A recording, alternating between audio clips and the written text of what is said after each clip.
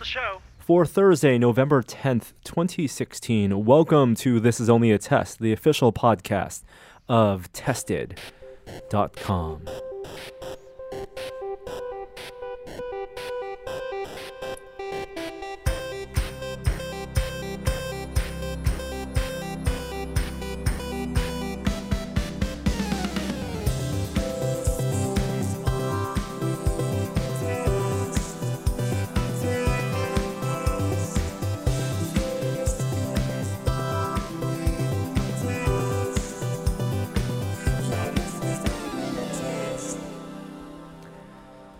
Hello, everyone. Are we hungover this morning? How are we doing? I didn't drink anything last night, but I do feel that way. I feel that way as well. How are you doing, Kishore? I'm doing okay. I'm definitely somber, but I have excellent things that have happened in my life. Otherwise, You're tasting the bitter taste of democracy.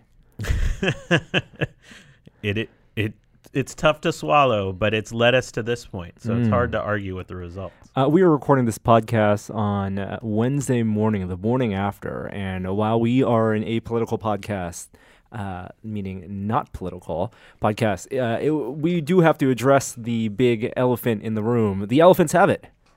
Oh, that's funny. That's good. Yep.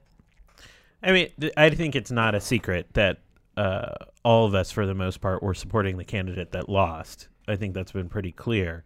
And so it's always hard to wake up when your candidate loses in some ways. Well, so unexpectedly, especially. Yeah, and I think I walked away with a couple things. I put a note on Twitter a couple months ago that I didn't know a single Trump supporter in my life, like in my social streams, in my sort of personal relationships. Maybe they existed and they didn't exist. In your streams, you mean? Yeah. Of course they existed in the real world. Maybe. In mass. I mean, really, like if we were going back to like really old friends that I haven't seen in like 15, 20 years, probably. But that struck me this morning when I woke up is there's whatever, like 50, 60 million people that voted for him. And I don't know a single person. And that's a combination of how the technology has affected our lives and curated a certain set of news and relationships for us. A sphere, that echo chamber. Reinforce certain beliefs, and that bubble is damaging on a lot of levels. Yeah. And I feel the weight of that, especially this morning, that bubble exists. You know, when they say there is bias in media, that is a bias in media. Self-selecting bias in digital media. We're not just talking about television networks, cable networks, and cable news shows, but we create the echo chambers and that resonate in our circles, and the fact that we don't connect in the digital sense with the supporters on the other side and the other half of the country, it's what isolates us, and it's a real problem. Yeah, it used to be. Well, I mean, newspapers they usually take a side, but they try to keep columnists from both sides within their ranks. And it used to be that you would read a newspaper and be exposed to different ideas. But with the echo chamber, that no longer happens. Yeah. Right. It was also challenging watching this with my kid. On some level, he viewed it as a sporting event. My kid's 5. He doesn't really have like the capability to understand sort of nuance, but I'm not sure CNN wasn't treating it like a sporting event, to be honest with you. It's true, and there's something sad about that the morning after. Yep. And it's been that way for a long time. And I don't want to, paint a picture like this suddenly developed, and I think we've been an enabling culture around it. I wouldn't go so far as to say it's like a gamification of politics and democracy, but in some ways, that's how it's being relayed and communicated, because it's the easiest way for people to, one, understand it, and two, be interested in it. I do remember the first time I followed an election was age 8. Actually, what was it? It was 92 election, age 8, and we were given our assignments to watch the debates and learn about mudslinging, and it was a show back then, right? I don't think you feel the consequences or realize what the consequences are really until your far late teens and your early 20s, even in early college. Yep. There's still there's still an echo chamber in that world. I didn't feel the weight of the choice until I was, I'm fairly politically active, and I was canvassing for a candidate in 2004. And that was the first time I felt the weight of it, of being so invested, and then watching the screen and seeing it go the opposite way. But doing it for reasons that, at least in my mind, turned out to be true. The other thing we have to talk about, and I don't know how to talk about it, there's been some needless hot takes about it already this morning, is what happened with the polls. That's right. So all the polls, this is just a matter of fact now, polls leading up to election showed that Hillary was not, there's no such thing as a sure thing, but Hillary had a high percentage chance to win. Somewhere around 70%. In the 70% range, you had in more mainstream mainstream analysis, New York Times, high 70%, and then more conservative estimates, low 70, high 60%. And we're talking about 538, which probably had the most conservative estimates. And if you read Nate Silver's analysis, for better or worse, he's taking pride in the fact that he was conservative in his estimates, and they've said again and again, when you look at something that's a 50 or 60 or 70%, that's still closer to toss-up than sure thing. I think the last election cycle, they actually called every single state ahead of time. I think that they were so accurate that was especially surprising to me, that they were so inaccurate this time.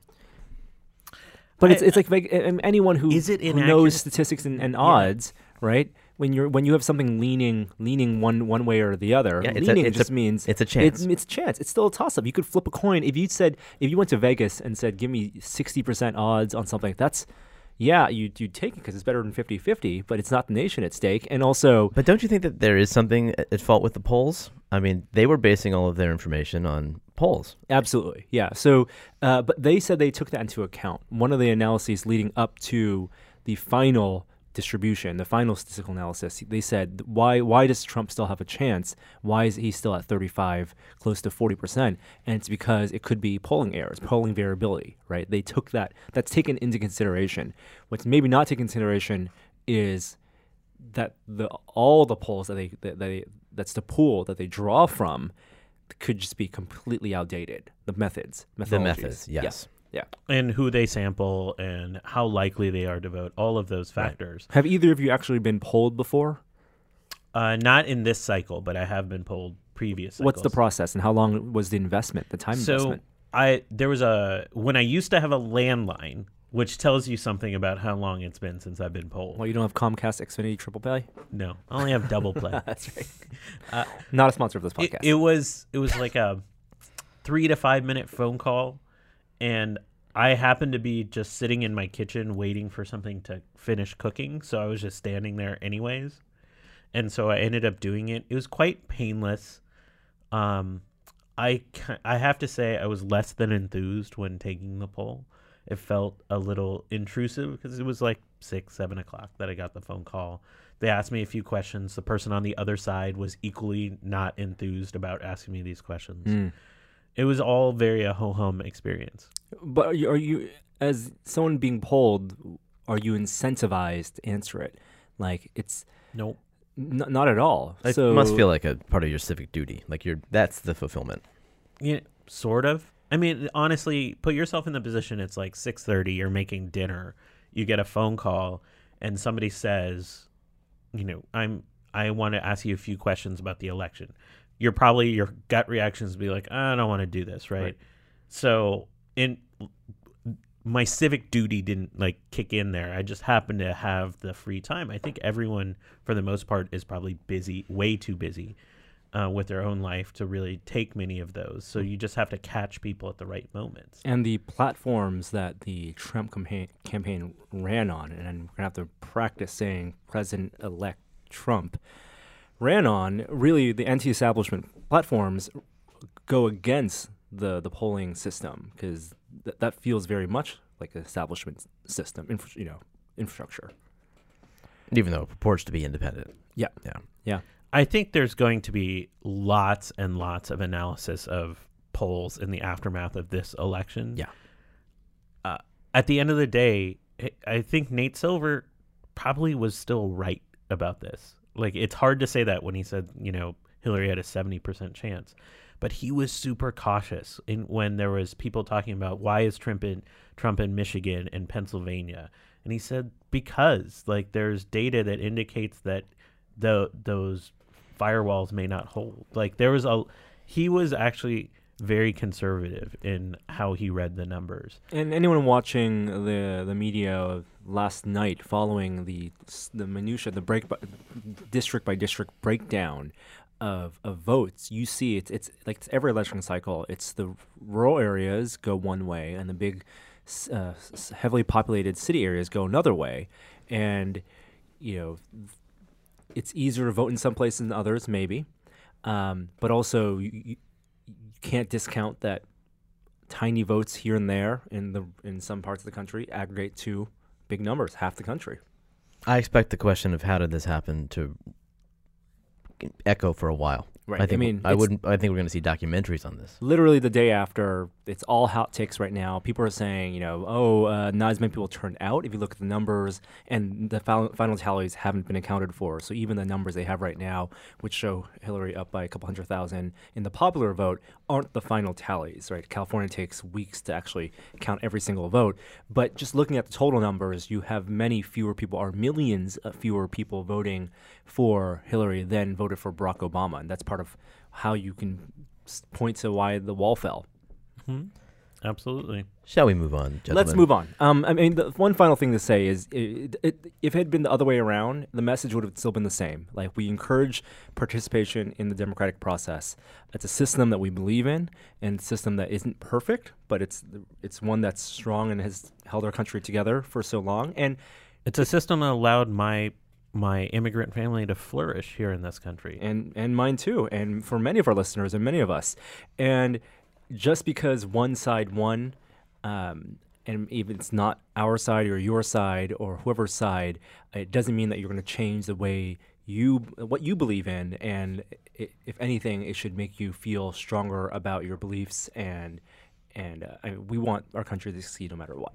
And so I think in Hillary's speech this morning, she said, give him a chance to lead, and we don't want to be setting anyone up for failure because we want our country to succeed. All right.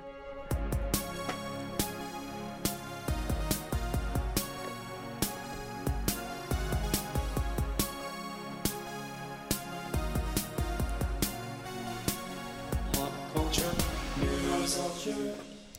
We did have some good news a week ago. Oh, yeah? The Cubs won the World Series. That's right. Could you believe that? Wow. Jeremy, you lived in Chicago for several years. You almost said I was from there. I know. My wife is. I lived there for 7 years, and so that was a big deal. I'm sure it was a bigger deal to people who've lived there their whole lives, but it was a really good feeling night. The Back to the Future was off by 1 year. Did you watch the whole game? Yeah. So I was hosting a science festival event. We had taken over the Alamo Draft House, and there are all these people giving talks, and like you could see like the whole crowd with their phones out. Like the Draft House is famous for having like if you get your phone out, like you're goodbye, out. Yeah, like kick you out. And they made an exception for this night and this event because they're like, all right.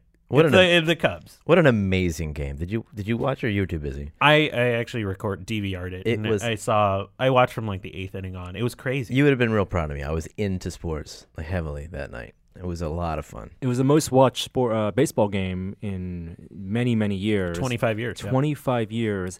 And because of the nature of the game, because it was stretched into extra innings, because of the back and forth, and because of social media, people who who weren't following it in the first half of the game came on board and started going to their bars and flipping on the TV. And so it really became like a national conversation, an international conversation, once you got to that 10th inning. There's also, second screen was great because there are all of these managerial decisions, like really minute ones that people had very strong opinions about. Right. And you got to see that in real time using a second screen as opposed to just hearing the single voice of the announcers. Yeah. Joe Buck should not be interpreting baseball for everyone, especially for first-time watchers. And so, yeah, I'm glad there was all that analysis. And it was a great win. Bill Murray's reaction. What was it? Oh, did you not see? He's the the biggest Cubs fan. I saw him there. I didn't see his reaction. They cut to him when the Cubs win, and he looked like he was like the most happiest person in the world. He was stunned. He was hugged. He was jubilant. He was speechless. He wasn't in like a private box. He was sitting out with the fans. In with the fans, and he was speechless. Yeah. So, as a Buffalo Bills fan, I can't wait for my turn. What happened to the Bills yesterday on your birthday? Happy belated birthday! Thank you. They got robbed. Robbed by a terrible call. I can't talk about this. I can't. I'm just gonna get in like a horrible space. Like it was just perfect. Bills. Only the Buffalo Bills could that happen to. It's a big week for sports. You have football moving into. You have the Raiders doing really well. You have the Warriors and drama and some world record-breaking games in the past. And then you also have esports. You got esports. This past weekend was BlizzCon, and I was down on Saturday to Anaheim to check out. I'd been to BlizzCon once before, many years ago. Before the, I think it was right around before the merger. This happened. is Blizzard's fan convention. That's right. Been going for 5 years now, or more than that. I think maybe a little more than that. It sells out so quickly, right? And it's astounding because it's a convention that just celebrates Blizzard games. And you think, okay, how many games does Blizzard actually have? They have a ton. Count them right now. World of Warcraft, Overwatch, Heart of the Storm, StarCraft II, Diablo 3, Hearthstone. Oh, I forgot about Hearthstone. Yeah. Oh, that's a big deal. 6 massive. I think I believe I'm even missing one other one, but every one of those games in the convention, we're talking about a massive convention center. This is where like WonderCon and Star Wars Celebration is held, and D23.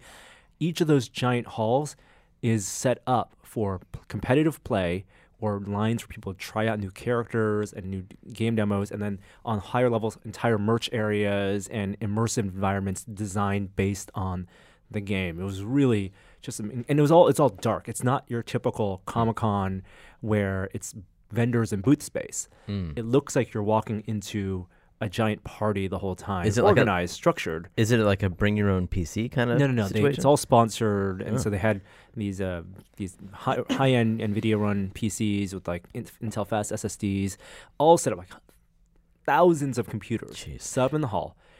Is it beyond the esports part though? Is it also? Do you get like the Comic-Con nature, like people cosplaying as characters and stuff? You do. It was lighter on cosplay than I had thought in my mind that it would be. And there is a giant cosplay contest at BlizzCon, which is one of the more prestigious ones because people really build up and unveil things there. So I believe the cosplay contest was Friday night, and so Friday may have been the bigger cosplay day, and you see these like giant like mechanized armored costumes, really elaborate 3D printed ones, really gorgeous stuff. So a lot of photos online, and you can check on that. And Frank, of course, was there because he made Murloc costumes with Blizzard, and they were handing out. They were part of the show, handing out like their newsies, Murlocs, and they were giving out newspapers. Yeah, exactly. They had Jeremy worked on it. The sound effects. I put the little sound. Sound what do you boxes. mean you worked on it? Frank needed them to make some sounds and make Murloc sounds. Oh, and so I awesome. just put together a little switch that would emit Murloc sounds.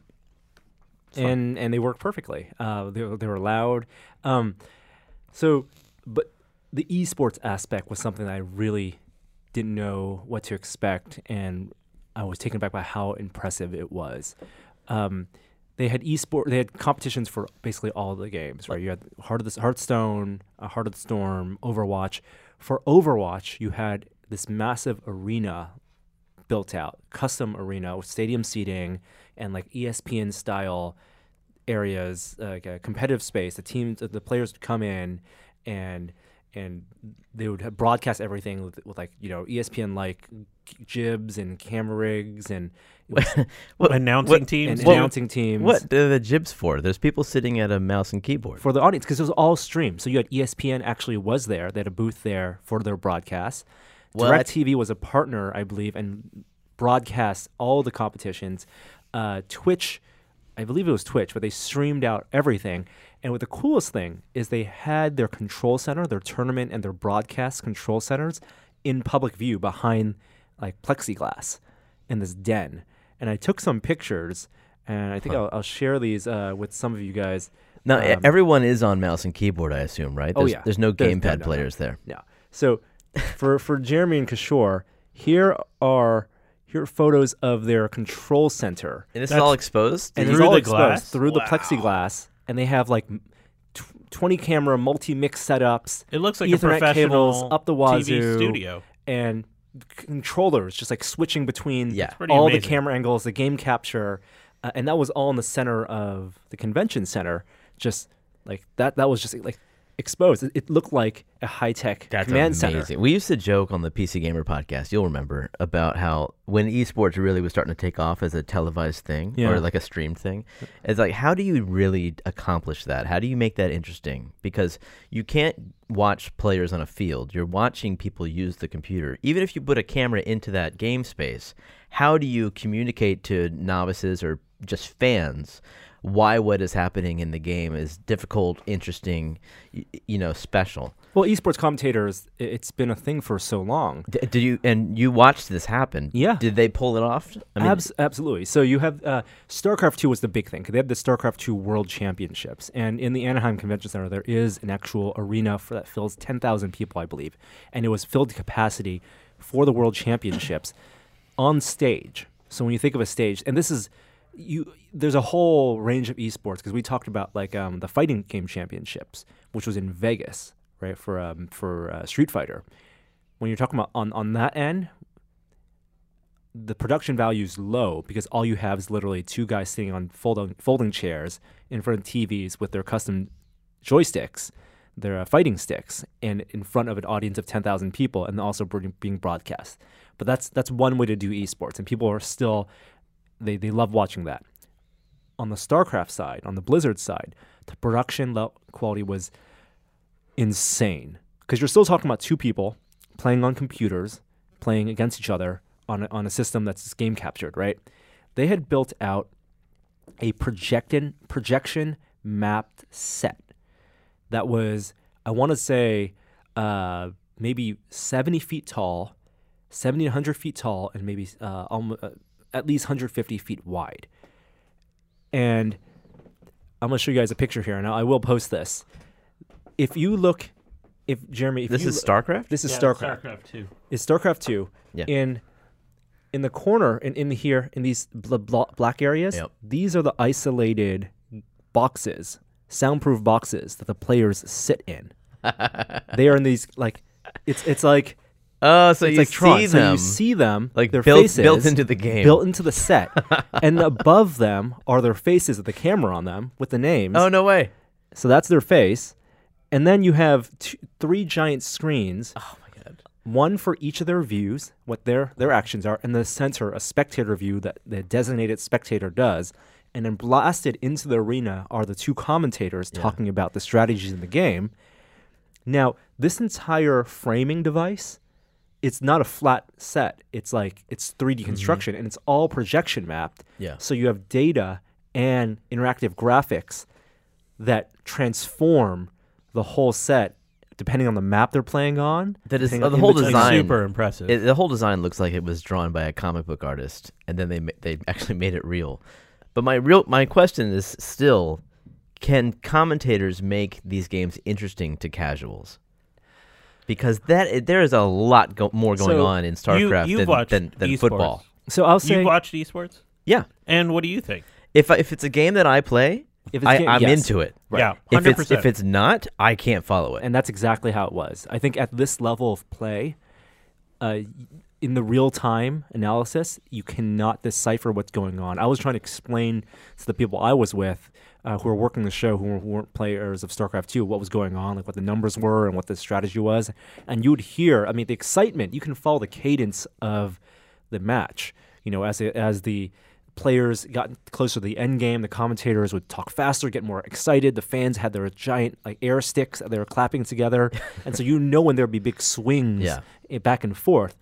And you can see some of the action on screen, like explosions and graphical effects, but you wouldn't know about the minutia about because there's so much of that is in the lingo, the terminology.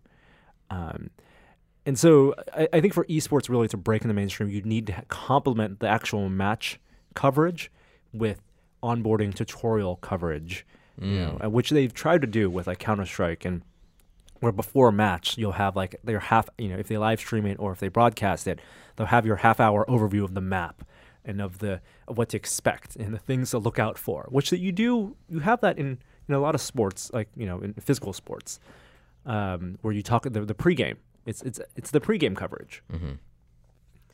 But unlike watching basketball, for example, where you can flip it on and immediately, okay, that guy shot the ball from pretty far and landed the basket. That's a feat, a physical feat, right? You can't get that same sense from watching fast APM, fast mouse movements on that giant screen. Like you can't tell, well, that's like that person's precision control and fast reaction time was great. Like you don't get that. Yeah. I feel like Rocket League may have come close to being that game, though.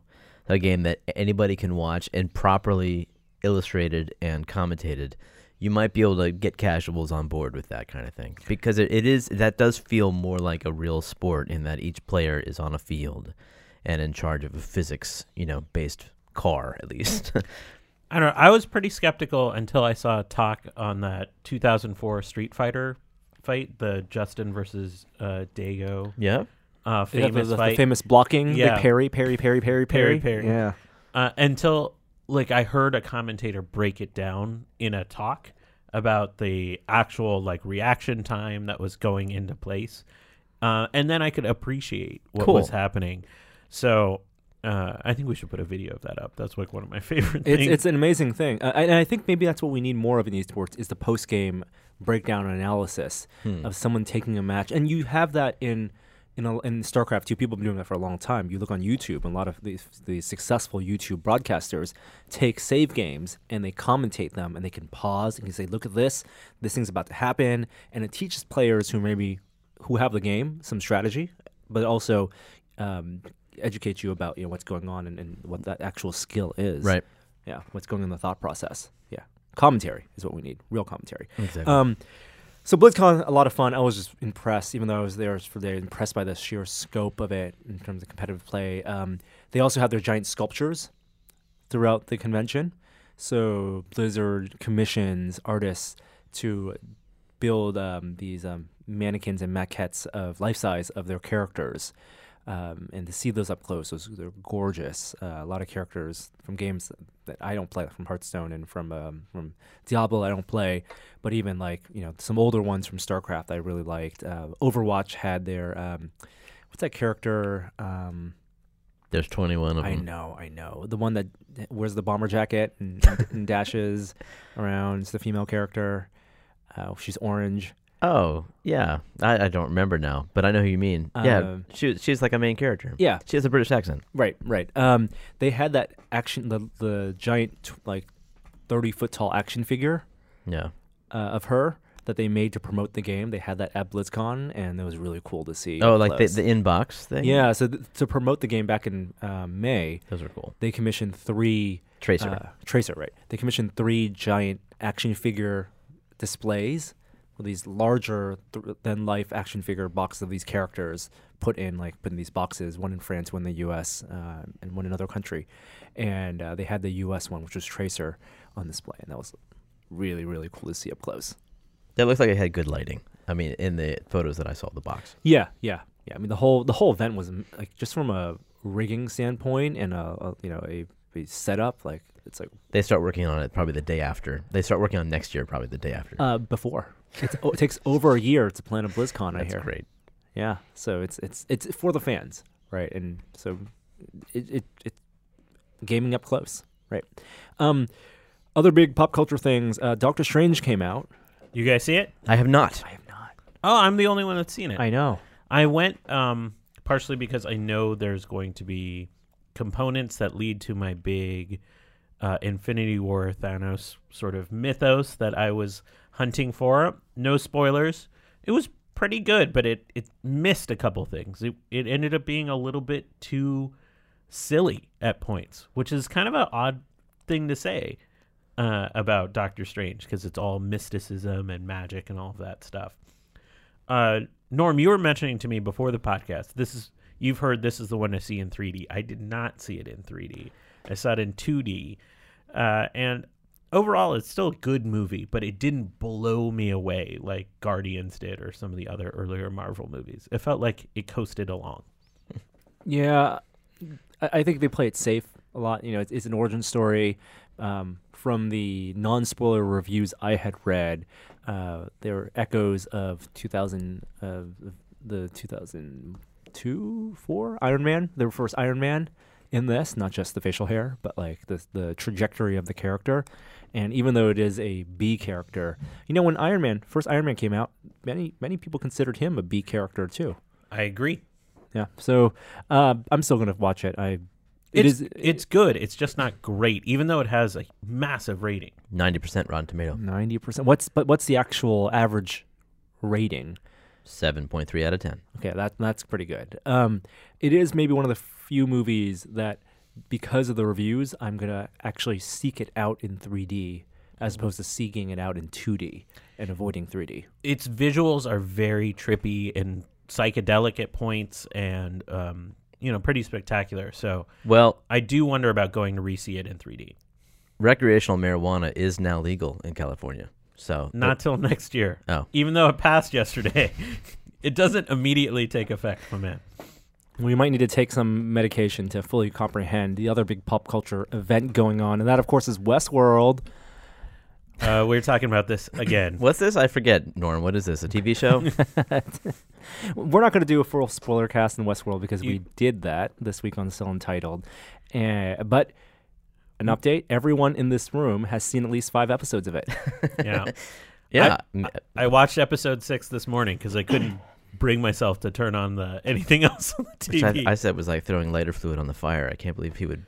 Every time I watch Westworld, I'm like, I don't know if I can handle one more. This is kind of a downer of a show. I really like the pilot, actually, the first one, because it was quite pessimistic. It was kind of a creepy show, but it had that great ending where it's like you see the android swat a fly, which they're not supposed to be able to do, and you just get a sense that they're going to start to fight back. Yeah. And I like that underdog kind of rising feeling, but there's not like it's just so it's like still 10% that like it's almost all downer. Well, the season's only half over for you because you only watched the five episodes. I'm guessing it's pretty grim the whole time. They do more than swat a fly. Yeah, the show makes me super paranoid because it very reminiscent of when I watched Lost season 1, where I'm like, do I trust this person? Do I not? Right. Are they? What are their ulterior motives? Like what is the sense of time here? Like I have nothing to stand on. I mean, you don't have a Henry Gale moment yet with like Ben, being revealed to be a villain.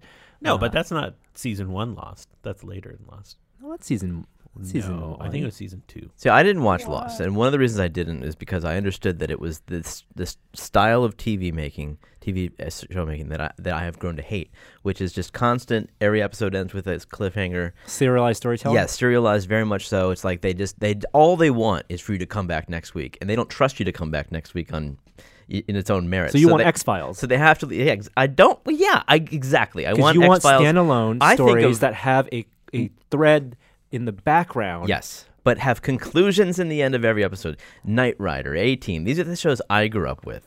You could jump in any part in the season and enjoy it. You don't have to You don't have to catch every single week in order to actually be there. I'm sorry, all our soapboxes are reserved for Berkeley today. So, what? The hard part I have is they'll have these deeply philosophical moments talking about the nature of consciousness or what is life, and then somebody gets shot in the head like right away afterwards. It's really off. It puts me off kilter. So does a robot get shot in the head that is fully repaired that evening, though? Does that matter? The thing that we did not talk about in Still Untitled with regard to Westworld is its deep connection to video gaming, and we alluded to it a little bit. But present company, huge video game players. Yes. What do you guys think about how they have adapted video game culture and video game design for their fictional world and for storytelling purposes? So there was one particular scene where 2 characters were having a conversation at the bar, and one just gets casually shot by a guest. That very much was the callback to GTA 5, like the players wandering around the world just being black hats all the time.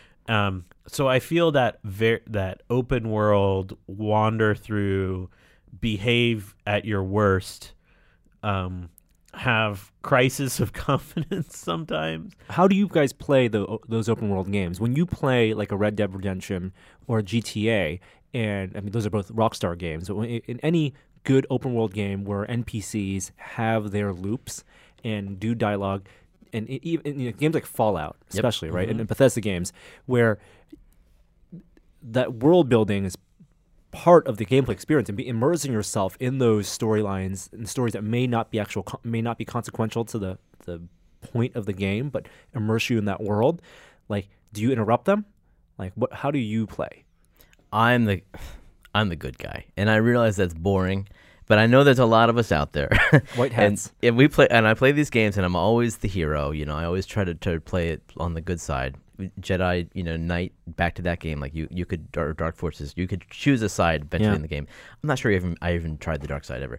That's just my style of play, and I'm sure that I would do that in Westworld. But I understand that a lot of people enjoy the other side of it, and they just like to get into the game and just shoot everybody and just see if they can break the game or just create as much mayhem as possible. So when I see that happen in Westworld, and there's somebody who goes into the bar and there's a conversation happening, and he just shoots a couple of these androids, and he says, "Now that's a vacation." You feel frustrated. You're like, that's not how I would play the game. No, I don't feel frustrated. Actually, what I feel is like that's exactly what would happen if Westworld existed. Yeah. And it allows humanity to explore a side of themselves even more realistically than they can in current technology that I fear. That actually does cause me to pause and think, wow. This is the kind of thing that could potentially be dangerous. Would it stop you from shooting an NPC in Red Dead Redemption 2? I don't know about that. Probably not. But I do imagine after watching this show that a lot of game developers go back to their code with new perspective. Game developers in playtests, I remember playing like Brothers in Arms. It's not RPG, it's a shooter, right? And I remember going for playtests one time, and it was a World War II game, and you went in, and there was like a farm, and they had like a sheep or something, or a pig. Anytime you see like an animal, and I shot the sheep, and the game developer told me, 10 out of 10 people shoot the sheep. And it's true. Like, when you see, because there's so much of playing a game where you want to push the limits of their representation of reality. Like, did they build the physics right? Did they get the AI right? Did they actually, and one of the ways you can push those limits is the ultimate limit, by shooting something. Mm-hmm. And maybe that's part of what they're trying to say in Westworld. Messing with the system is fun too. Like, I always start as a little bit of a black hat in those games, but it's boring after a while because you can't you don't ever progress. So what I actually want to see in Westworld, I want to see the transition of like the guest to starting with like the worst and transition to the best or something like that. Now, really, there's a difference between black hat and troll. Like, when you're talking about someone interrupting an NPC conversation, shooting someone, and interrupting the game just to break the game for fun's sake, that's trolling. Mm. And that absolutely happens whether you play white hat or black hat. When we're talking about a game like Mass Effect, where you choose Paragon or black hat in the beginning, you can still have a fully satisfying narrative by playing the dark side, but because the game can be designed that way. And it seems like in Westworld, they do satisfy those urges and let the people who play black hats have their fun and get a full narrative out of it. Yes. It's just really off-putting for us who don't want to see, some guy join a gang and rape the farmer's daughter.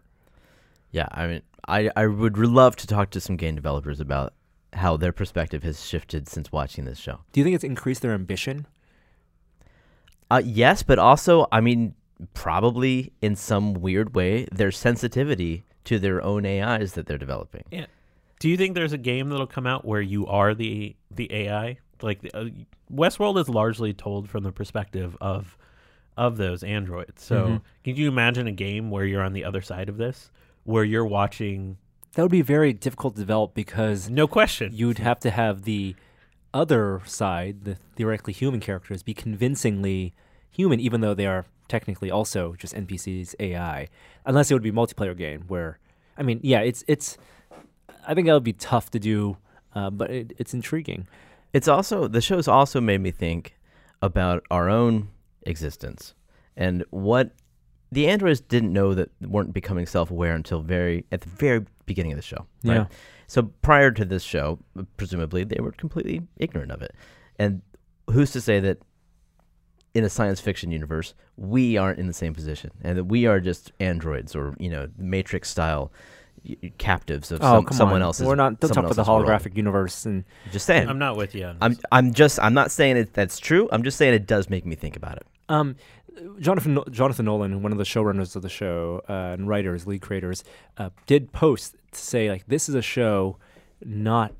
It's not about whether AI can pass the Turing test. It's about what if an AI can pass the Turing test, but lies about it.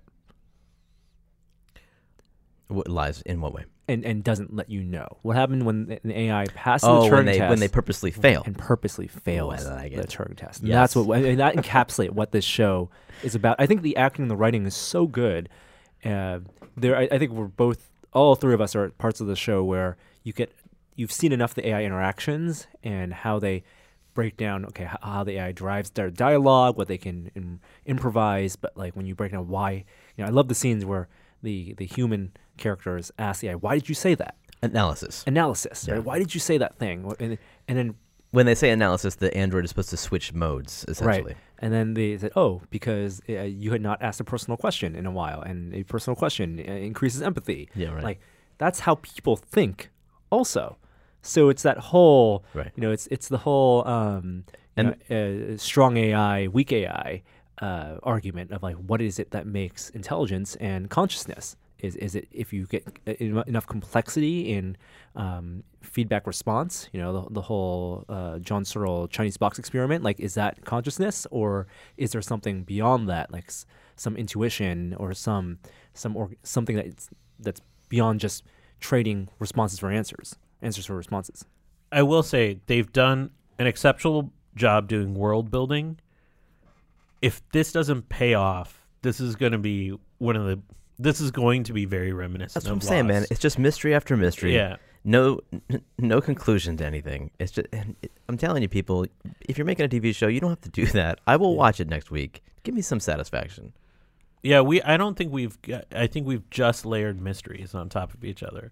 And I don't know if they can. We have 4 episodes left. I'm not sure they're going to be able to wrap up some of the major threads. Do you, Norm? I believe yes, they will. I have faith in the writers, especially since they took the hiatus from production of the show to come to a conclusion before they resume production. And I'm impressed that we were able to talk about the show at length without going into some of the deeper fan theories, some of which we did talk about in Still Entitled. Because, Jeremy, I know you haven't read the fan theories, so no. I would love to also revisit 4 weeks later, a month later, maybe before Christmas. We'll talk about the finale and how satisfying it was, or not. Exactly. When did they take a hiatus? After production of episode 6. Oh, no kidding. Yeah. That's interesting. And they did film them in sequence. I mean, as with most shows, they couldn't film everything in sequence, but they did go in the rewrites, and also reshot things in the first 6 episodes. Oh, that's interesting. To have it all tied together more neatly. I think what they've said is that they didn't want to have a show that like Lost, where they didn't. It felt like to the viewer they didn't know where they were going by the end. That must have been a weird shoot for some of the actors, though. Be like, Dolores, wake up like this. Dolores, wake up like this. I think that Dolores, wake up like this. It must be a lot of fun, though, because the actors get to wear a lot of faces. They do. All right. One last bit of pop culture news. Jeremy, you put this on. What's up with What's up with Dave Chappelle on Saturday Night Live? Yeah, Dave Chappelle's hosting SNL this week, which I thought was really cool. He hasn't done that has he ever done that? Anyway, he hasn't done that since he had his own show. Is he just going to do a stand-up comedy set till like 4 a.m.? Yeah, right. Maybe he'll be late to the show. I don't know. That sounds good to me. Plus, A Tribe Called Quest has a new album coming out this Friday. Didn't a member of Tribe pass away? Fife Dog. Yeah, he passed away during the production of this album. Wow. So he's on it. Oh, so this might be kind of like an emotional very much so. For him. Yep, and so they're on the show. So they're on Saturday Night Live this week, too. I'm super psyched about it. All right, let's get to technology news.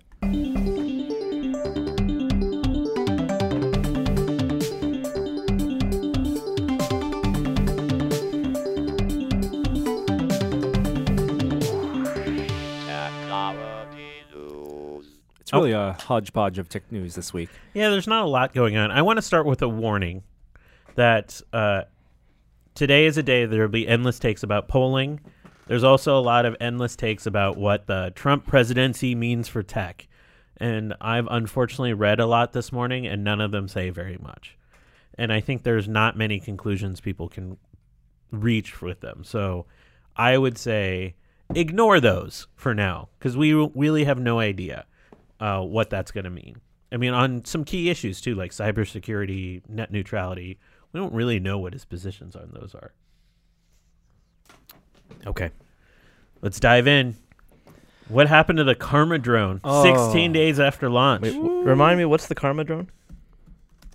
So GoPro had announced their first quadcopter, long anticipated, huge deal, along with the Hero 5. Now, the Hero 5 is a camera that we just got and we've been testing, and so far we've been liking it very much. Waterproof housing, LCD built in the back, better lens system.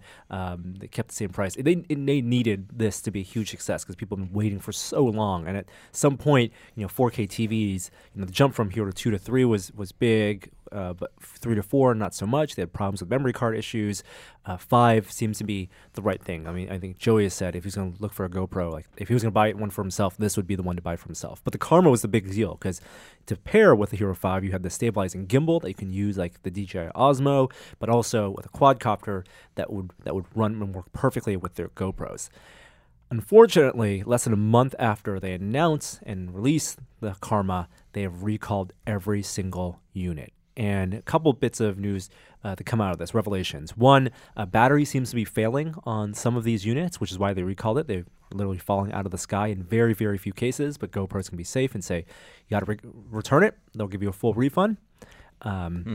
They're recommending anyone who has a Karma right now to return that. So it's really unfortunate for people who've been waiting a long time. And according to Ars Technica, they've sold 2,500 of them. And that's the other big news, is the revelation is that they've sold what I feel like seems like a small number of these, 2,500. I know it's a small market for drones, and these are $800 to $1,000 drones, but it could mean that there's just not enough demand for, because GoPro's a big brand, either not enough demand for drones or too much uncertainty with the drone landscape right now with regulation, or that the market's already been saturated with low-cost drones and the successful DJI Phantoms.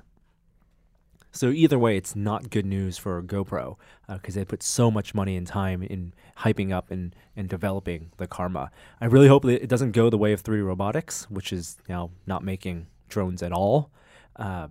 And that they solve the battery problem and get this out. This is a great move. I mean, according to GoPro, they say that no property damage or personal injury has occurred. So I mean, they're still in good shape, and they're taking a massive hit on this recall. Absolutely. So good for them for making it right. I mean, stuff like this that when we talk about drones being the future and being ubiquitous and autonomous vehicles doing delivery and just being like the new skyscape being littered with drones that are taking they'll being the new normal, like this recall really shows that we're not nearly there yet, like even on the consumer side. On the other drone news, it looks like Project Wing, which is Google's VTOL project, may be getting nixed, or at least they're getting their scope constrained. They just canceled a partnership with Starbucks. Now, if you think Starbucks and drones, doesn't make a lot of sense, but it does make sense when you think that the reason that Alphabet went into developing Wing was for farmers, was a way for farmers to survey their crops, and Starbucks has a lot of fields where they harvest coffee beans, and so it's unfortunate. It's a continuation of what we've seen this year from Google. A lot of experimental projects coming to an end or being derailed. Great. It's unfortunate because there was a lot of progress with Project Wing, and both in the design of the vehicle, something that could take off like a drone but get a lot of mileage by flying like a glider, but also in the legal side because it just gotten some approvals on the regulatory side to continue its testing and building these commercial partnerships. Now, we've seen that up close and personal at like Maker Faire and other things. It's hard not to be skeptical of the design. I've seen the flights and I've seen the maneuvers. It's hard not to be skeptical of how that would work inside urban areas.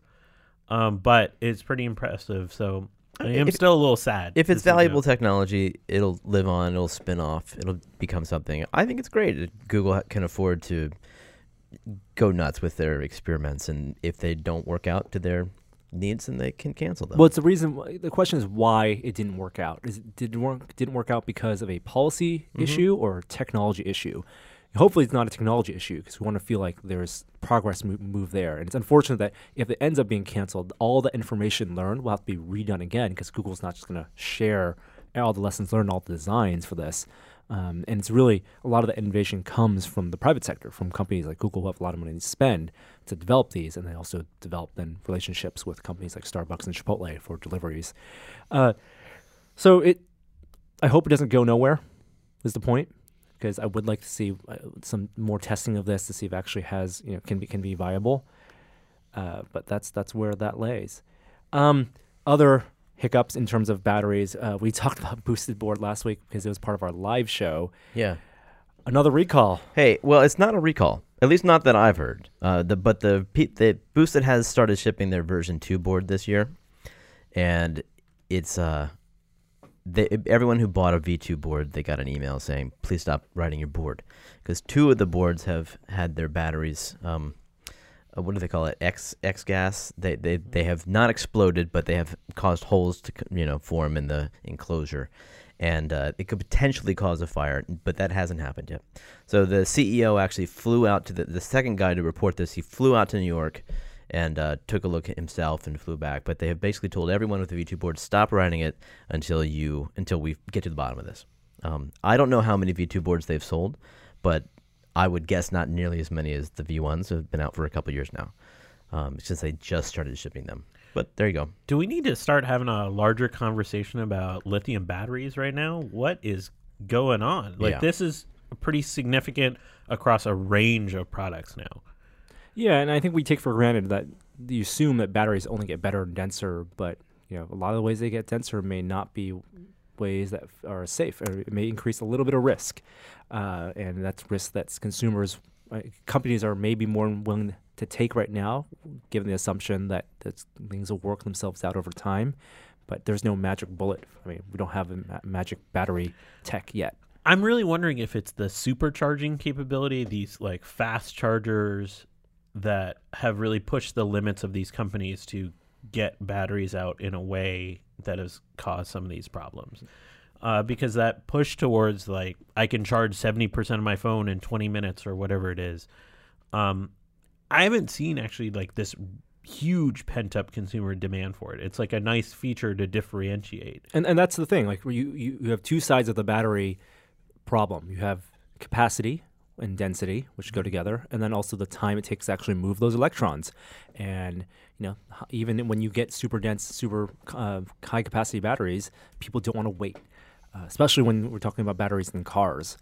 Tesla seems like there's been no problem so far with their supercharger network and supercharger system, but those cars are also still relatively new, and those batteries are still relatively new.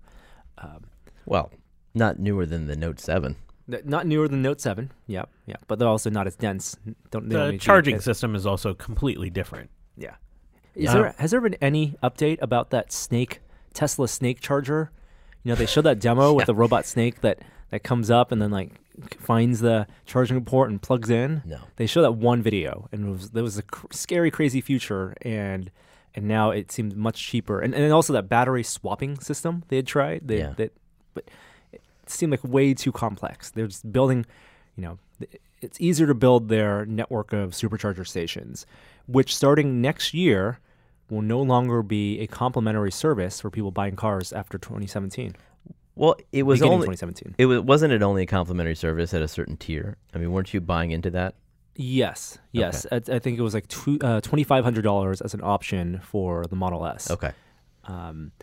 And we knew that the Model 3 wouldn't have free access for anyone who had pre-ordered the Model 3. That would be a tier you'd have to pay into. Right. Yeah, as a potential consumer or buyer of a Model 3, yeah. Would it be a compelling option for you to spend extra $2,500 for free supercharger access? I don't know, because I would probably say not, because I don't tend to travel that far. I would be charging at home almost exclusively. To travel across the country in an electric car would be like a real commitment, a plan ahead kind of thing, even with the supercharger network. And I just don't do that with any frequency at all. So no, I probably wouldn't buy it. Yeah, what about you, Norm? You go down to LA like a couple times a month. I still think at $2,500 not worth it, because if we're talking about current prices, and we're talking about where the superchargers are located, that's where electricity maybe isn't as expensive as in urban areas. It's about $20 to do a full charge. So it's not like unless it was restricted access. So if people who paid the $2,500 got the first priority, then maybe you'd be more incentivized. But if anyone can, with a Tesla, can roll up to a supercharger and pay $20 to fill up, that's still cheaper than how much you have to pay for gas. And you're only doing that a couple times, at most a couple times a month. Transition music. Oh, really? Well, my wife's iPhone, actually, the battery in her 5S died yesterday and got it replaced. And we were going to look for a new iPhone. And I actually went onto Apple's site to look for, she didn't want to shell out for the 7. And we found that they actually have refurbs for sale on iPhones for the first time. Yeah. They have 6S's, I think, up there. 6S and 6S Pluses. I've had good luck with Apple refurbs. Did you get one? No, we ended up just getting the battery replaced for like $40. Oh, that's a good deal. Was it only $40? It was $45 with tax. Someplace local? Yeah, just a place like right by my kids' school. Not at Apple. Not at Apple. Got it. Yeah. Okay. They don't do anything for less than $100. I know. Yeah. I know. It's like I think $130 or something. I don't know. But Apple is beginning to sell refurb models, and these are the models, the phones that they sometimes swap when you have a damaged phone and you get in when you come with AppleCare, for phones that they no longer sell new. So we're talking about the 6S and the 6S Plus in 16 gigabytes and 64 gigabytes, which right now that's the capacity options are 32, 128, and 256. Well, they're getting a lot more phones now. They have their plan too, right? It's because they have their new trade-up plan where people are bringing in their phone every year, and trading it. Right. So they have these phones that work just fine. Yeah. So the pricing is about $600, $590 for the high-end 64 gig 6S Plus, which a year ago would have been like a $800 phone. Yeah. So it's not a huge amount off. No, it's not. I initially was really excited about this, but then I remember our conversation last week about how many SKUs Apple has, and if this just adds to that dimension of just confusion. I don't think so. You got to really dig deep to look for those refurbs. Yeah, I guess you got to know what you're looking for. Other Apple news, though, they did drop the price of their dongles. That's right. Since they have announced a week ago now the MacBook Pro, which only has USB-C jacks. They sell a ton of dongles to give you standard USB ports, among other things. And after a couple days, they ended up dropping the price on a lot of those adapters. The USB 3 adapters dropped in price by half to $10. And they say that this is only limited time. So if you need your dongles from Apple, you got till the end of December, I think. And this is their argument against the claim that they only put USB-C on the new MacBook Pros as a money grab for dongles. I guess so. I mean, the dongles are expensive regardless, and it's more of an inconvenience. They're happy to charge, and they're happy to inconvenience you with the need to carry dongles just for the sake of design. 10 years from now, I'm going to really enjoy all of the dongle art that will be at different galleries and exhibitions. It doesn't kill me, the whole dongle problem, because I got a ton of the USB 3 to USB-C adapters from Amazon, and they're like a couple bucks each if you buy, in packs of 2 or 4. And so there's not really a price concern, and they're small. They snap right onto your USB 3, plugs, so they're almost like permanent. It's just weird. And the fact that you can't plug an iPhone out of the box into your MacBook is odd. Strange. Adobe. Yeah. Play the transition But music. you don't have a transition in here. Oh, okay. What do you want?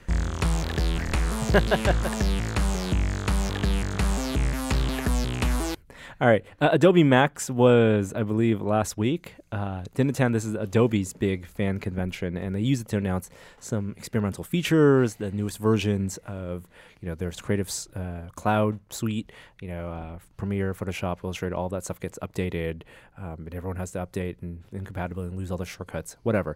But the coolest part, things you always want to follow at Max are the experimental features that they sometimes tease and unveil. And the new technology they showed off this year was called Voco. That stands for something, I bet. It stands for voice conversion. And what it is people are calling it Photoshop for audio. But they have an audio editor. They have Audition, which it's a sound editor, right? This takes audio clips and turns it in audio clips with speech and turns into text. Okay. And lets you replace text, words. Stop it. And then it remove words and add words. And then it edits the audio file? And edits the audio file. Now, it does it by, all these, voice-to-text technologies, ingesting a lot of sample text. So you'll have to give them 20 minutes of phonemes. For the speaker?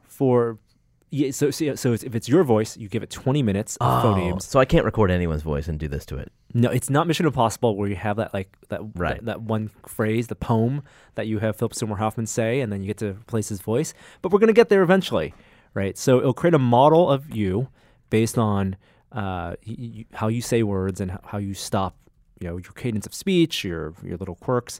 But then you can find a word in that clip, and you can reconstruct sentences based on those words. Can I write a whole new sentence? You can write a whole new sentence. This is awesome. Copying and pasting words. From anyone's voice that you train the computer.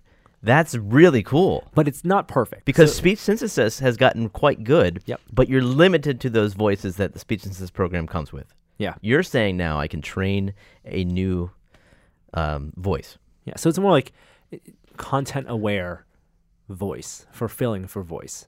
It's not perfect. You know how Photoshop, you have that content-aware fill. Yeah, where you can erase things. Crop out a circle, and then it'll look at areas surrounding it and fill it in. Yeah. Sometimes it works great, sometimes it doesn't. I feel like this is going to be the same. It's going to depend on the context of the word, how fast someone's talking, and it may not sound perfect initially, but it's a cool technology that they're working on. I'm pretty impressed by that. Yeah. And what's the name of the app? Voco. There's a YouTube video. If you search Adobe Max 2016 Voco, VOCO, wait, is this an app or is this just some sort of prototype technology? It's a prototype technology currently that they're hopefully. I think it'll probably be built into Audition or deployed as a separate app in the Adobe suite. But yeah, it's super cool. You should watch the video. New technology is also being implemented. YouTube also this week announced that it supports HDR video, and there's a playlist of HDR video samples. Wait a minute now. So what codec are they using? Do you have any idea? I believe the codec is the Google one. Yeah. I didn't realize that's interesting. And so will you get an HDR stream if you don't support it? Or is that only specifically for HDR displays? It's for, I believe you can still watch it on your laptop. So if you search YouTube HDR, there's a launch playlist, and there are 4 videos right now. You can watch them, and is there an option? It's in the 4K, when you change your resolution. Yeah. You can do... your quality settings, you can choose HDR, 4K, HDR, and anybody can choose that option. How does it look if you don't have a 4K display or a HDR display? Does it look any different at all? I don't think it looks any different at all. Wider, they say wider. Okay. Color gamut. Yeah, but it is a different stream then. But it is an option you turn on. That's interesting. If you want to watch it on your TV, you probably have to have the new Chromecast. I'm guessing, the one that has whatever the Ultra or whatever it was called. Is that right? Yeah, you need the Chromecast Ultra. Actually, yeah. So you actually cannot watch it on you can't access the stream on your YouTube or on your Chrome browser. You can only pipe it to Chromecast Ultra. Oh, yeah. Okay. All you get is the 4K stream option. Wow. Not the 4K HDR. So people with 4K HDR computer monitors are out of luck. for now. Yeah. I really hope, I'll just put in a vote that I hope we take a look at HDR TVs in more depth untested this Christmas season. It's a tricky thing to shoot because you can't communicate that on traditional video. But it seems like that's the next thing, and I've seen there's like hints that it's going to be incredible. There's no content for it for the most part. Yeah. So it'd be worth taking a look at that category. I'm more interested in that than 4K, to be honest with you. I agree. But those things go hand in hand. They don't necessarily. They don't have to, but they just happen to have come because of together. the high-end market. They're both high-end features, and people and TV manufacturers want to sell you those features. Will put HDR alongside 4K. Yeah. And then one last piece of news. So you remember Google DeepMind? The Go player. That's right. Champion Go player. Lee Sedol. Yeah. Something like that. Yeah. Google DeepMind, the AI research division, they beat the Go champion earlier this year. Well, they have turned their sights to a new game, and it's not chess. It is StarCraft II. And if either of you have ever played StarCraft II, you know that it is a lot more complicated than Go. And I'm not saying it's more strategic or anything like that. There's just a lot more moving parts, a lot to manage. There is a lot to manage StarCraft II. I played a lot of SE2 in my day. This is insane for DeepMind to take this on. It feels like quite a leap in complexity. I mean, because there's also some element of trash talking that has to happen in SE2. Well, you play it right. If DeepMind doesn't put a GG out by the end before rage quitting, then not realistic. Don't underestimate those Go players. They trash talk. I would want Google engineers to not even program GG in because they expect DeepMind to win every single game. No, it just has to learn it. I thought you were going to say it would evolve naturally to say GG. Oh, no. It's like, no, don't know. It's going to win. But it's interesting, though, because you could sort of imagine how a computer could see a Go board and learn to play just by watching, right? Yeah. But there's a lot more complexity and layers to understanding what the StarCraft II interface looks like. But the art assets are a known quantity. Like they know what you're going to teach a computer system with neural networks what objects look like. Yeah. Textures are textures, units are units, animations are animations. You can just import that. Well, here's the deal. It would be great. Yes, theoretically, absolutely. Practically, that's a very difficult puzzle to solve. So what they've done is they partnered with Blizzard. Blizzard is completely on board with this idea, and they are opening up StarCraft to AI developers. And they're giving them internal access, an SDK essentially, into the game so that they can see the fog of war, isolated from the rest of the assets, and they can see various units in a very clear way that there's no confusion about what they are, and they can also control the game internally. And so, in a sense, during this learning process, DeepMind will be cheating, because it's going to have access to more information than humans do, and it can control the units faster than a human could. Right. They are artificially limiting that control to what they consider to be a fast, normal human rate. So as opposed to having DeepMind move a physical mouse, they do tap into the cursor directly, but based on the limits of the top StarCraft players in the world.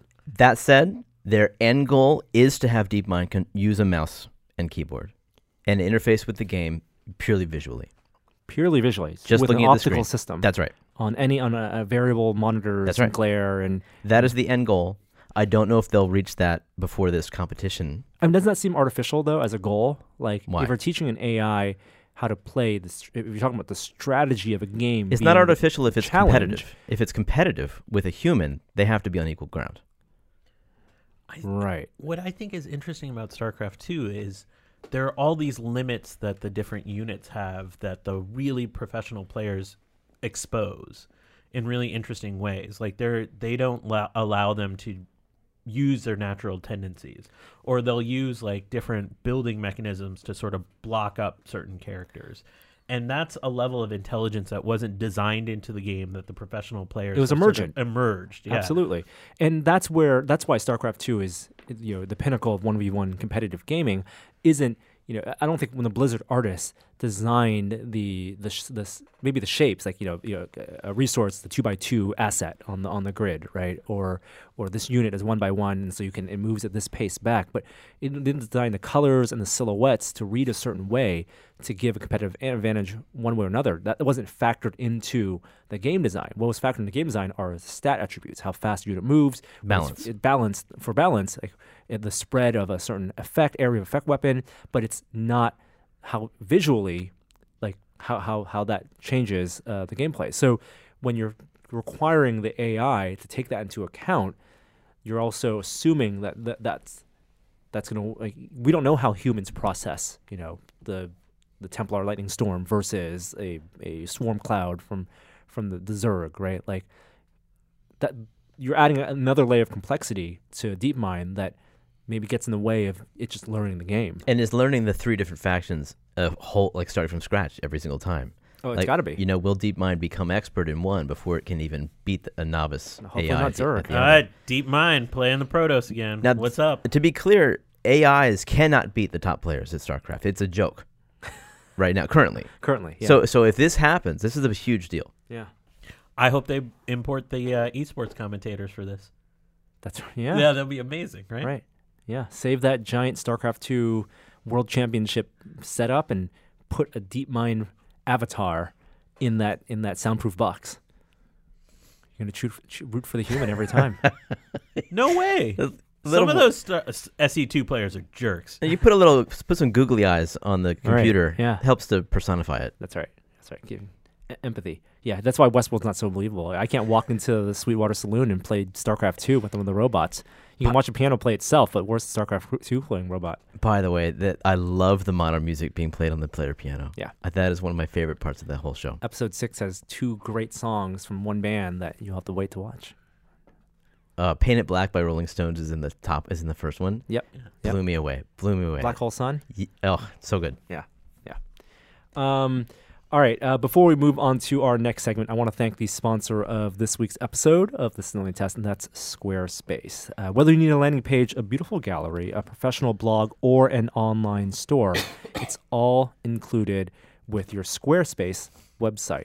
Creating a Squarespace website is easy because it's a simple, intuitive process. You can add and arrange your content just with a click of a mouse, drag and drop from a variety of beautiful templates with their best-in-class online store of award-winning templates, customizable settings, and all plugin free. You can also get a free custom domain if you sign up for a year of Squarespace. So that makes adding a domain to your site really simple. There are simple, seamless commerce tools and also 24/7 customer support. So start your free trial today.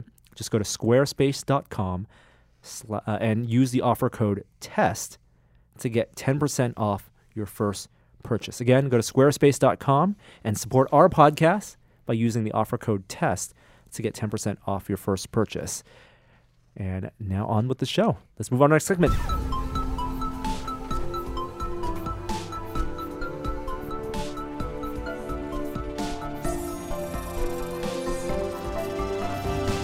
It's time for a moment of science. The return. It's been a few weeks. Apologies for taking some time off, but I was running this big science festival, which concluded on Saturday. Thank you to all the tested people that actually came by and said hello. I got to do something really fun on Saturday. Our closing event is we take over AT&T Park, where the San Francisco Giants play baseball, and fill it with a bunch of hands-on science for kids and families, and make it completely free so anyone can come and meet a scientist. The Giants sent a camera crew that would follow me around, and we would do broadcasts to the scoreboard. So I got to interview. You're like Amy G. Yeah, exactly like Amy G. So I got to interview this astronaut, Steve Smith, who actually was the lead astronaut to repair the Hubble mission, up on a scoreboard. It was sort of one of those life-affirming events. So thanks to everyone that came. But on to the moment of science. I'm actually going to track back to the election because there's a few local initiatives that really dealt with science in a really interesting way. First, we're going to the Florida Keys. Ready for your vacation?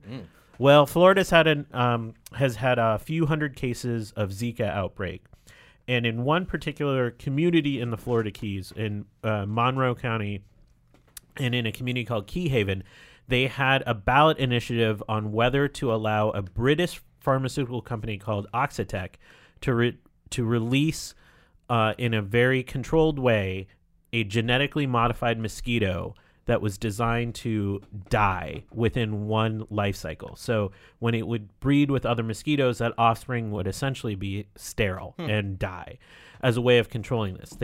This pharmaceutical company has done experiments in Brazil and a couple other locations. It's seemingly positive results. So what's complicated here is it was a non-binding measure. The community, the small community where the experiment's going to be done, Key Haven, rejected it. The larger county approved it, and now it goes to a 5-person board, which is like a mosquito control board, who actually 3 of the 5 members said they would follow the vote, which is now split. So we don't know what's going to happen. This is really geared towards the Aedes aegypti mosquito, which is a very hardy mosquito that transmits Zika and dengue, among other infectious diseases. It's a really interesting idea. I'm curious, what would you do if there was a mosquito measure on the ballot here in, where we lived? I know it's ridiculous because San Francisco doesn't really have mosquitoes. I would do what you told me to do. I would. It's hard because I understand some of the community responses, like, we don't want to be part of an experiment. Yep. But somebody has to be part of the experiment. Oh, no, and also Zika is terrifying. Yeah, especially if you're starting a family and you're trying to get pregnant or you are pregnant, and the trials are positive, but that whole precautionary principle of like undue harm, this getting sort of out of control that I think has been programmed by Hollywood and rightfully from some other sources. It's a challenging position. Even myself, who I deeply believe in the science, there's a lot of good studies about it, I wasn't like 100% for this. So I think there's interesting times ahead in this particular community. 538's science team has actually done the best coverage on this, or Stat News, if you want to follow up on what's going to happen over the next couple of months, because that board decision is going to decide the fate of this. And we've never seen a trial like this in the U.S. Another measure, this one actually came up on our ballots. In many communities across the country, they voted on a soda tax, on a sugar-sweetened beverage tax. Typically, it's been about 1 penny per ounce, which is pretty significant. So, like, a Coke would get 12-cent tax. But not Diet Coke. So it doesn't affect sugar, you, Kishore. It's sugar-sweetened beverages. I see it as a boba tax.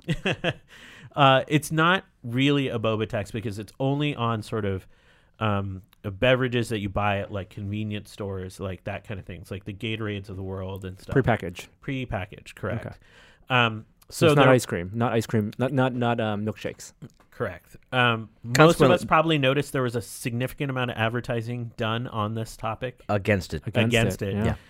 The science for it has been done by a number of institutions, including the one I work for, which has pegged estimates about the reduced case of obesity and diabetes with the reduction of this usage because of the tax, somewhere between like 26 to 50,000 cases over the lifespan of the tax, which is pretty significant because the people that have type 2 diabetes put a pretty significant financial strain on the healthcare system. Right. So this idea is grounded in some good question mark. I mean, it's hard to make projections out that far, but there is serious links between the sugar that's used in these sugar-sweetened beverages to metabolic changes in your body. It passed overwhelmingly here in the Bay Area, so we're going to actually get to see the impacts of that. How do you guys feel about this? Just like the idea of putting a tax on a really specific class of beverages. I voted for it. I voted for it too. First of all, I don't drink soda. I used to. I just don't enjoy it as much anymore. I do drink iced tea, and I load it up with sugar. So it's not that I'm against sugar, but I'm certainly in favor of a tax that improves people's well-being and health in general. I saw it happen with the bag tax. We have a 10-cent additional charge if you want to have a bag to take your food with you if you buy something in a little grocery store. And I'm all for it. I mean, I think it helps the environment, and this would help people's health. I've heard it definitely disproportionately affects those with less income. So I definitely waffled on it a little bit, but the science is pretty strong. The World Health Organization is a big backer of these taxes to curb usage. Right, and I'm not. It's not a vote for regulation, which it technically is regulation, but it is a vote to acknowledge the effects of sugar in public health. I think we'll see the results of this in a few years. It's going to take a decade or more to really understand if this made any meaningful impact. But I think that's interesting. Couple last stories. I have been a big, excited, enthusiastic person about the idea of artificial organs.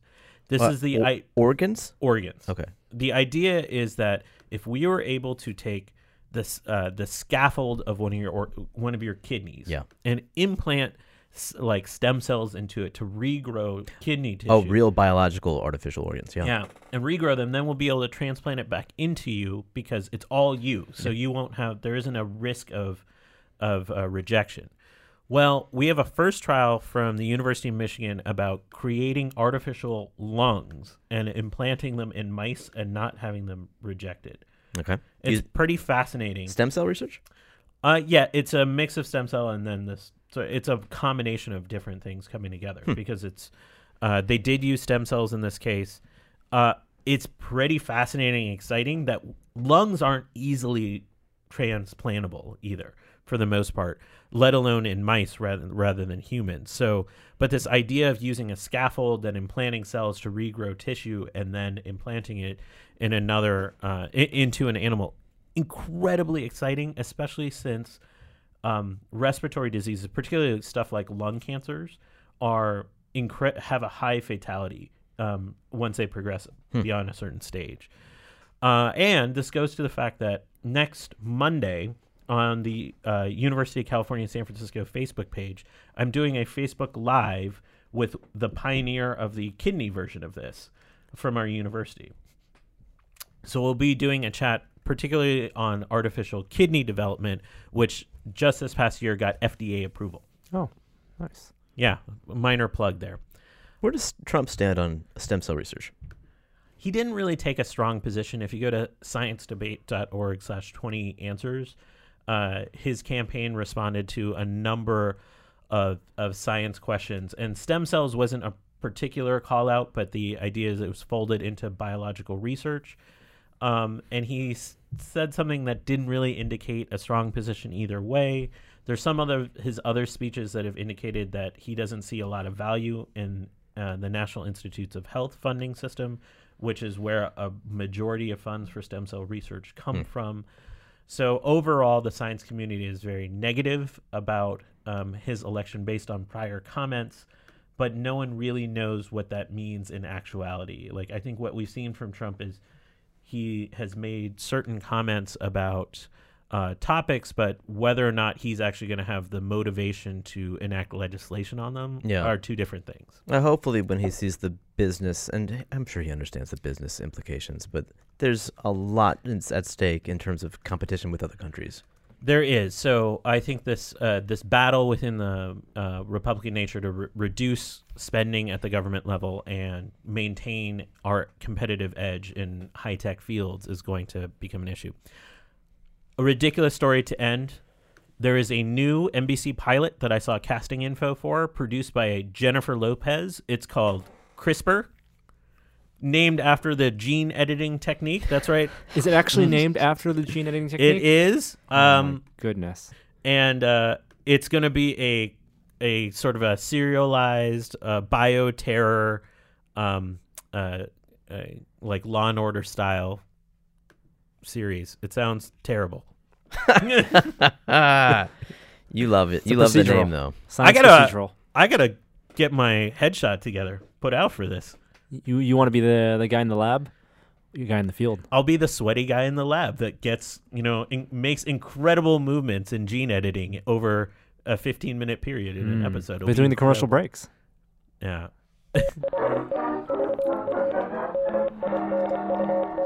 The VR Minute. Virtual reality this week. Oh, that song is the highlight of my week. Hey, we are a month away from the release of Oculus Touch. I know. Knock on wood, whatever.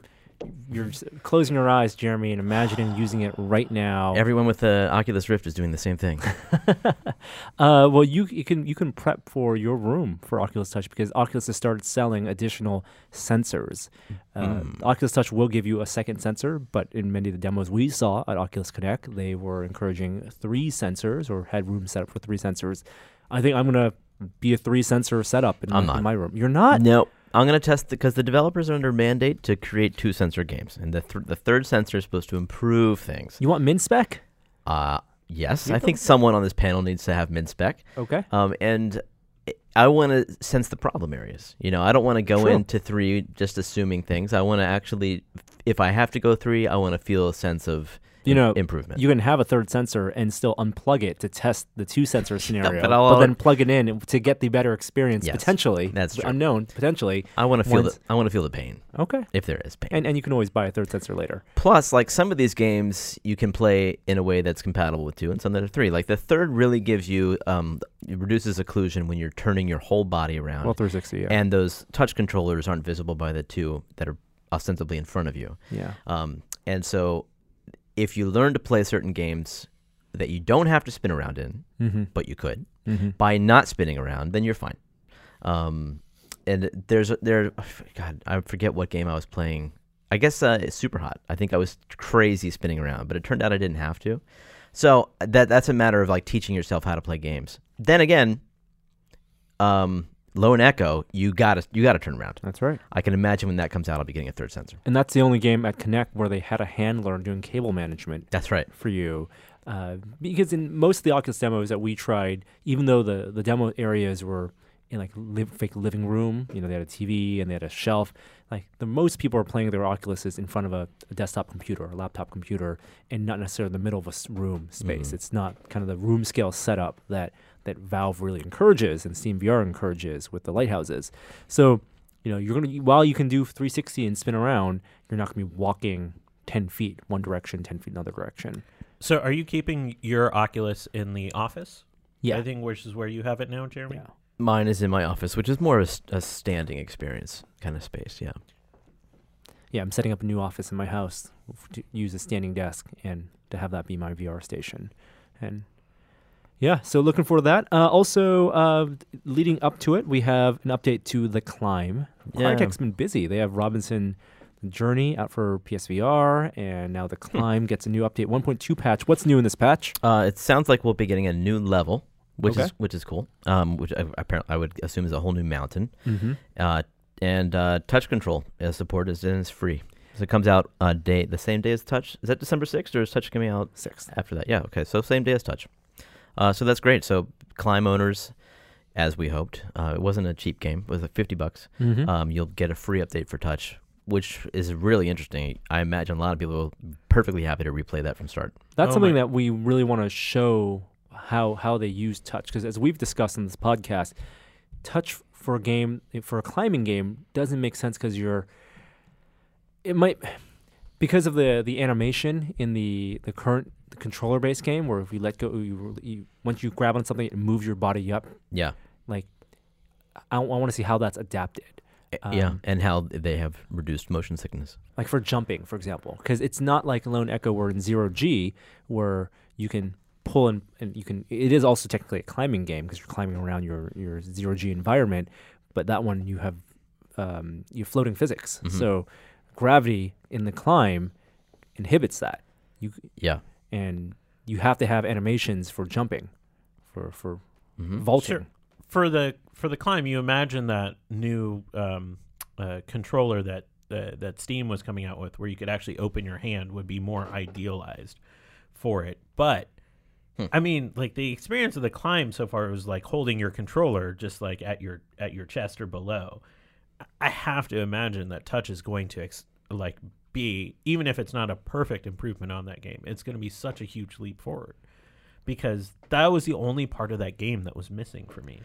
See, I felt like it was a great. It's still the game I recommend to people because it uses a gamepad in a way that I've never considered. Yeah, and it makes me feel like I'm climbing that mountain, even though my hands are on a gamepad. It's focused. The gamepad, your holding of the gamepad fades away, and you're more focused on the game of holding triggers halfway down and looking around your environment, and you're playing a game very consciously, but you're still being immersed without having physical hand-tracked actions. Yeah. I think it's ironic, though, because that you would think that touch would be a natural fit for this game, and it might be better, for all I know, and I hope that it is. Because when you see this game, you think that's a touch game. It's got to be touch. But it's so well-tailored, and I think designed for gamepad, that touch is actually, it could be a stretch. We'll see. If you look up on our Oculus, there's a video for Red Alert 2 VR. Now, don't get too excited. There's no real Red Alert for VR out right now. But someone has made in Unreal Engine 4 a port, their own fan version of Red Alert 2. And it looks very fun. It looks awesome, actually. Is it 3D? Because Red Alert was sprite-based. It's, fully 3D, using the Vive controller to pick up units. It makes me think, who knows if this is actually something that they're going to turn into a real game or whatever, but we've played a bunch of RTS games in VR. Yeah. With the both with touch and also with the gamepad at the Oculus launch. None of those have really captured my attention. I know you're not a big RTS player, but it seems like developers are still trying to make VR RTS games flashy and immersive, but not fine-tuned for balance. And it may take a port of an existing RTS game like this or StarCraft or whatever before people really start adopting VR RTS. Don't you think the interface has a lot to do with that, though? And Red Alert and traditional RTS games are meant for 2D monitors. For shortcuts. Yeah, mouse and keyboard, like really quick flicks of the wrist. And it's more like moments we need to start from scratch with maybe a lower, slower speed, maybe different scale kind of map. The thing and that scale is a really important thing in the RTS games we've played so far in VR, because they immerse you. They put the world in front of you. Navigation around that world has not been great. It's moving units. It's like turning your unit into an airplane and flying around the map. I want to see RTS games where it's like Super Mario Galaxy, where you have like a sphere and you can spin the world around and quickly scale up and down and using your hands, manipulate the environment around. And you can have fog of war, but let you use the quickness and intuition of your hand movements to traverse that world, as opposed to just clicking shortcuts and jumping back and forth. Yeah, I think you're onto something. And there is that RTS game that's more like Homeworld. That's do you remember that from Oculus Connect, where you use these space hoops? Game? Yeah, a space game. You drag units and you send them from planets to planets. I forget the name of that one, but that one had really good immersion, and that one was more. You didn't scale things up and down, but you were like it was like the like Zortex but RTS. Where your body wasn't present in that space, but you were able to walk around like an empty galaxy, right, and go from planet to planet and send units there. So it reminded me of Homeworld. I want to see something like that too. And then finally, in the VR Minute this week, I've been testing and it ties into what we've been testing, the PS4 Pro. I see. What do you think?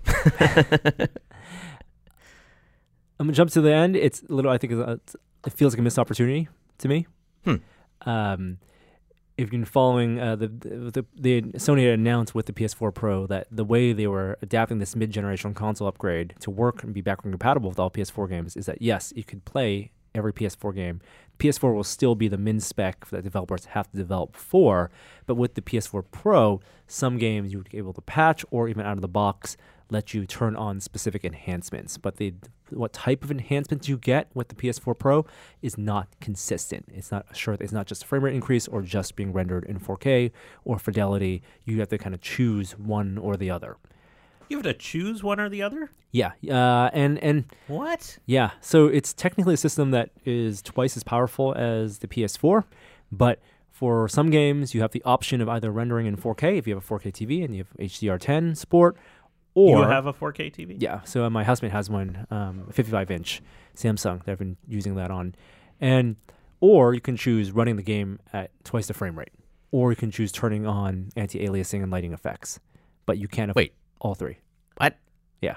But the 4K is also HDR? The 4K is HDR. Okay. Yeah. So they want to give benefits to people who have 1080p TVs, and also for those that have 4K. It seems a little bit like we know not everyone has X, Y, or Z, so we're going to give them the option, but you can't have X, Y, and Z. So which feature is the best for 4K? Really? Easily running games at 4K is better than doubling the frame rate or turning on graphical effects if you have a 4K TV, of course. Because of the resolution or the HDR? Because of the resolution. Really? Yeah. You really care about, like, there's a huge difference between 1080 That is the and 4K? only thing that I have found noticeable is the resolution difference, running a game natively at 4K and one at 1080. All right. And it is something that needs to be seen, and we'll have a video later this week showing some of those differences. But for VR, and why we're talking about this in the VR Minute, it's the same deal. There's no automatic bump up for all the games. Now that's surprising because there is only one display device for PSVR. Exactly, and it's not 1080. It's not 4K. It's a 1080 screen. So, like the perfect way, the ideal way you would have the PS4 Pro work with VR is get a frame rate boost. Right now, there are 3 ways that games can run in PSVR: 60 FPS, 90 FPS, or 120 FPS native. At 60 FPS, it gets doubled to 120 with the reprojection, and that happens in the coprocessor unit, or 90. It's their baseline native rendering. I would love for PS4 Pro to just be able to bump 90 FPS to 120. Yep.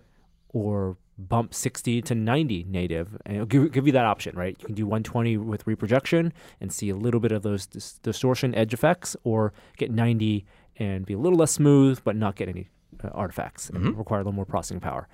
You download patches, and some of these patches don't even give you that option for frame rate improvements. They just give you visual improvements. Blurg. Yeah.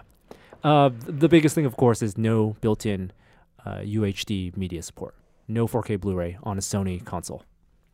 Which people have known this for a long time. That's odd, though, because it's their format. It's the Sony format. Like, they fought so hard to win the Blu-ray war against HD DVD.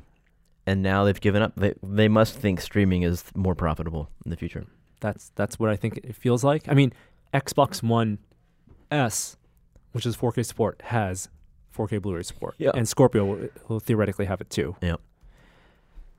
So there will be no PlayStation 4 of this generation, because I can't see them announcing a Pro later with physical 4K Blu-ray support. No. All right, here's what we've been testing. Testing this week.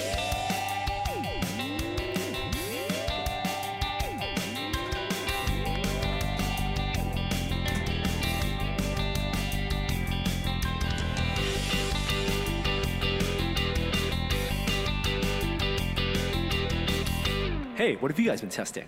Oh, I've been waiting for this one. I have been waiting. What is the tested mantra?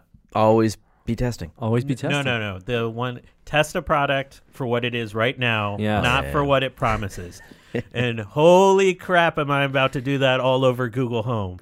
I couldn't have been more excited about a product. I think I was most excited about this product this year. Okay, so Google Home is the Amazon Echo competitor.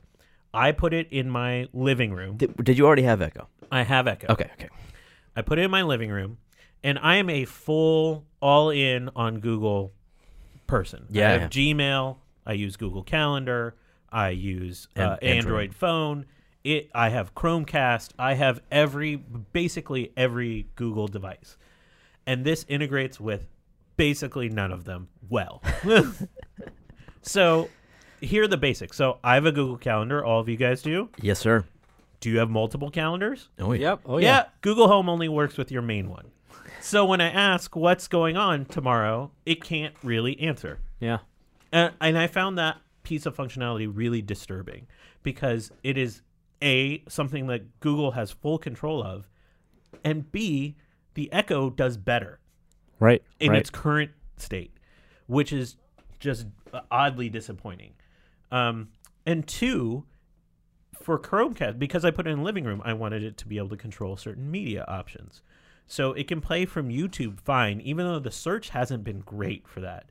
But it can't open up other apps on Chromecast. So it can't open up Netflix. It can't open up Hulu. It can't open up stuff. So when I say play Luke Cage on Netflix, it can't do it, even though everything is there for it to do it. So essentially, it's a very limited device in my living room. It can hear me fine. I think in terms of its speech recognition, its ability to sort of communicate back to me, it's on par with Alexa. But there's one last thing that drives me nuts. Oh, boy. Just nuts about this thing. So I have an Android phone. The trigger word is the same for the phone as the home. Mm-hmm. So I use my phone as a second screen oftentimes when I'm in the living room, right? Like I think people do. If I say the keyword, my phone also picks up that keyword and says listening on another device. So I can't be using my phone while I'm instructing Google Home to do something else. Oh, so they jumped ahead of the Alexa issue where you have multiple Alexas, it only picks up on one, and also on the iPhone Siri side where if you have your watch and the phone, it only picks up on one when both screens are on, except they make it inoperable, even though it's not using any of the computational power on your phone. That's right. My phone is also listening, and it just says, you can see the readout of what I'm saying on my phone. So, and that just hops in front of what I'm doing on my phone. What's the better solution there? Because your phone it would needs to otherwise listen on one device. Yeah, but your phone's closer. Your phone would respond if it's the same activation word. But the idea that I think that's a very limited functionality. Like if I'm actively doing something on my phone. No, there's no way I think you make it an option. You make an option where you say, because obviously the Google doesn't know which device is closer to you proximity-wise. They're not measuring decibels on the microphone arrays. I mean, I guess they could. Why not? Amazon does. Well, let me ask you this. Why do they have the same keyword? Yeah. So you can't change that? No. So what? Even Amazon, you have two options. Three options. Oh, I guess I could. I think there is a second option. So, but that's not how it comes out of the box. Right. I think they should give you the option of one, choosing a second keyword so you could differentiate between your phone. And even when you have the second keyword, the other option is if you don't need that feedback on your phone, because we talk about feedback being maybe an important thing for these devices. If you don't need the feedback immediately on your phone, then just give you the audio feedback and let you use your phone. I get why they did that. Fine. But that's not how people use Google Home. The convenience of Google Home is that it is a hands-off device. So it shouldn't affect your phone in any way. That, for the most part, yes. So I am really unhappy with this product, like verge of returning it, unhappy with this product. I don't know, man. It doesn't sound to me like you're following the mantra. Did it ever purport to be able to play Luke Cage? I mean, honestly. No, but I mean, don't you think that's a feature that should be able to come? I mean, we're talking about it communicating with Chromecast. The calendar thing really drives me nuts. The thing is, Echo's been out for a long time now, and when it first came out, it wasn't nearly as full featured. And they add features every week. No doubt. So I still have a lot of hope where this device is going to go, but that's why I started with the test the product for what it is right now. Yeah. And for what it is right now, it's just not remotely there. Yeah. Which I think is consistent with what a lot of reviewers are saying. Fewer microphones in their array as well, according to the teardown. You've had it as well. What is your experience? You know, it's good for Spotify because it ties into Spotify well, and that's an option that's built in. Echo doesn't do that? Echo, I have not used Echo with Spotify because I use it with Prime Music. But I had the same calendar problem. And it can't set reminders. I can't do the things that I can normally do with Siri on it. Can you send text messages? Nope. No, you can't send text Any messages. email functionality? Nope. That's got to be coming. Because that would be their major advantage. Well, then buy it for what it is today. Yeah, no right. kidding. So, I don't know. I guess, are we going to do a full review of that at some point? Yeah, absolutely. I mean, we have all the devices. We have Siri, we have Alexa, and we have Google Home. So let's bring them all in and I'm being a little hyperbolic because I think it's because I had such high expectations for this. Product development ain't easy, but Assistant is something that they're supposed to be great at. Mm-hmm. Yeah. All right. Last thing, I've been testing a new laptop. I talked about it last week. HP Omen 17. Loving it so far. It's having a GeForce 1070 in a laptop is awesome. Games run amazingly. We're going to have another laptop review going up, I believe, shortly after this podcast goes live in the morning. I can't say what it is yet, but you won't be surprised once you see the review. And I'm also liking that laptop. So wait for that. And I think that does it. Sorry to be so cryptic, but we have a lot of products going around, circulating right now and to be reviewed. It is the holiday season, but we will leave you today now and go back out into the real world. Yeah, I just want to say one thing. For as much division as there's been, especially in the U.S. over the past bit, like, let's treat each other well. We are, like, united. Some of the best messages I've seen today are about us coming together, regardless of the results of things. And while I can't say I'm thrilled or happy with how things went last night, I'm very committed for us being together. And there ain't no way I'm moving to Canada. Yeah. I'll roll up my sleeves and keep going. And thank you, Kishore and Jeremy, for podcasting with me today to give me a little bit of distraction from the real world. And hopefully this podcast gave you guys a little distraction as well. I know there's a lot of serious things going on, and it'll take time for us to adjust. So with that, we're going to leave you with this outro. I really want to. May or may not, or let's just ad-lib it. Wait. Here it comes. All right. Here we go. From Matthew Prestridge. Has an interesting title. Come on, internet.